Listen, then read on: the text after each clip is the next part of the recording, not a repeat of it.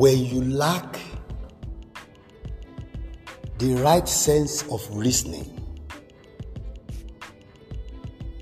you can kill not just the present, but even your future. For where you should live as a grateful person, when you turn to an ingrate, you are not just going to block your benefit at the moment, but even block it in the close future. When you have privilege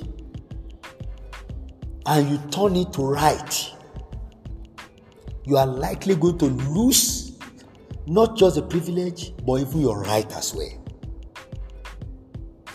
And that's why it is very important that in everything we do, we think well. For when you think deeply and you allow others to criticize your thoughts line, you are likely going to end up as a wise person. But when you can't think deep, and you cannot even reason and read correctly the circumstances surrounding you, or you become self-centered and are celebrating the challenge of your helper, you will soon become handicapped, because you will soon be known as an ingrate. Please appreciate every effort. Appreciate every contribution. Appreciate every help and assistance that you get. Don't ever think that you deserve it. You don't get it because you deserve it. You get it because God granted you the privilege. Remember, one good turn deserves another the same. With this challenge, I welcome you to prayer ring. Let's go to the scripture where we read yesterday, 2 Samuel chapter 16. For the sake of emphasis, I will start reading from verse 1 and stop at verse 4, because 3 and 4 is what I want to concentrate on to pray for us this morning. David was just past the top of the hill when Ziba, the manager of Mephibosheth's household, caught up with him. He was leading 2 donkeys loaded with 200 loaves of bread, 100 clusters of raisins, 100 bunches of grapes, and a small barrel of wine. "What are these for?" the king asked Ziba. And Ziba replied, "The donkeys are for your people to ride on, and the bread and summer fruit are for the young men to eat. The wine is to be taken when you into the wilderness for any who become faint. With you into the wilderness for any who become faint." Verse 3. "And where is Mephibosheth?" That's where we are concentrating our attention on. The king asked him, he asked Ziba, one of the slaves apportioned to take care of him. Remember, Mephibosheth is a paralyzed person. "He stayed at Jerusalem," Ziba replied. He said, "Now I will get to be king. Today I will get back the kingdom of my father Saul." And what followed? In that case, the king told Ziba, "I give you everything he holds." Thank you, sir," Ziba replied. You can see, Mephibosheth, by privilege, because David wanted to pay back to Jonathan, not his father Saul. Jonathan, who was a very, very reliable and good friend, who helped David to escape the trap of his father Saul. The Bible told us that after David was enthroned The enthronement which caused Saul and Jonathan their life, because they were in pursuit of, Saul was in pursuit of David till he died. That enthronement was what made David to remember the covenant he made to Jonathan to help him. And he requested, he said, anybody left in the house of Saul to be helped? And they brought, Ziba brought Mephibosheth, a paralyzed person. We're told while the nurse was rushing out, he fell from the nurse and he became paralyzed. By virtue of his status, he's supposed not to even enter the town any longer, because a paralyzed person is an invalid person. They have a place at the outskirts of the village where they live. But David did not only invited him to the palace, he invited him to sit with him at the dining to eat.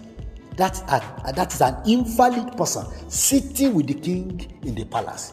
Unfortunately, all that was in his mind was to see the downfall of David, the same man that granted him the privilege. What an ingrate. What an ingrate. All this while that he has been living with David, his mindset has been how to overthrow David, even as a paralyzed person. He thought the kingdom was overtaken by David and not God. He thought David, applied a crooked way of dethroning his father to forcefully take over the father's dynasty. Wrong thinking, wrong mentality, wrong mindset, wrong interpretation.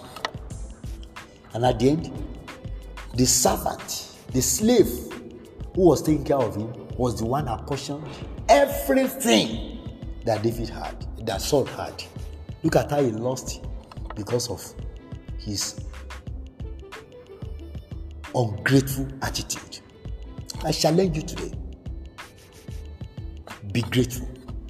Appreciate everyone that granted you one privilege or the other. I pray in the name of Jesus, you will not continue to feed your enemy, who will use the same strength to attack you in the day of trouble, in the name of Jesus Christ. May God open your eyes to see people who are like a cankerworm to your destiny right now that are around you, in the mighty name of Jesus. May God reveal to you enemies who are like friends and friends who are like enemies around you, in the mighty name of Jesus. May those waiting for your downfall, may those close relatives, close friends waiting for your downfall be exposed and disgraced in the name of Jesus Christ. I pray in the name of the Lord Jesus, those that have eaten your oil, those that have tasted your pepper, those that have tasted your effort, those that have benefited from your sweat, who are still digging grave for your downfall, they will fall for you in the mighty name of Jesus. Anybody in that category that has benefited from your sweat in one way or the other, that is still trying to attack you, may God Almighty use the same effort he benefited to judge them. Anyone waiting for the time you will fall shall fall for your destiny. Anyone waiting for the time your children will fall shall fall for their destiny. I pray in the name of the Lord God Almighty that wherever the enemy has dug pit, friends like enemy have dug pit for you, enemies like friend has dug pit for you, may God cause them to fall inside their own pit in the name of Jesus. If there's anybody around you right now that is camouflaging like a good friend to you and is siphoning information from you to be used against you, may God expose them to you. May you never be victim of evil angels masquerading like angel of light in the name of Jesus. May God continue to open your eyes and to expose those insects, those cankerworms that are hidden deep into your life without your knowledge, in the mighty name of Jesus. I pray that this year, this month and this year, God will give you victory over household enemy. God will give you victory over household Pharaoh. God will give you victory over household demons. God will give you victory over generational powers. God will give you victory over generational curses. God will give you victory over principalities and powers around you. God will give you victory over territorial powers around you. In the name of Jesus. None of these powers shall be able to stop your destiny. You will keep moving. And you will be unstoppable to the praise and the honor of the name of the Lord. Anyone right away around you that is an enemy but is acting like a friend, from this moment that I speak, connect your faith now. I declare God will expose them to you. God will expose their inside out. God will expose their secret agenda. God will expose their strategy, and you will overcome them. Enough is enough. Their manipulation end today and right now. In the name of Jesus. Glory be to God in the highest. In Jesus' name I've prayed.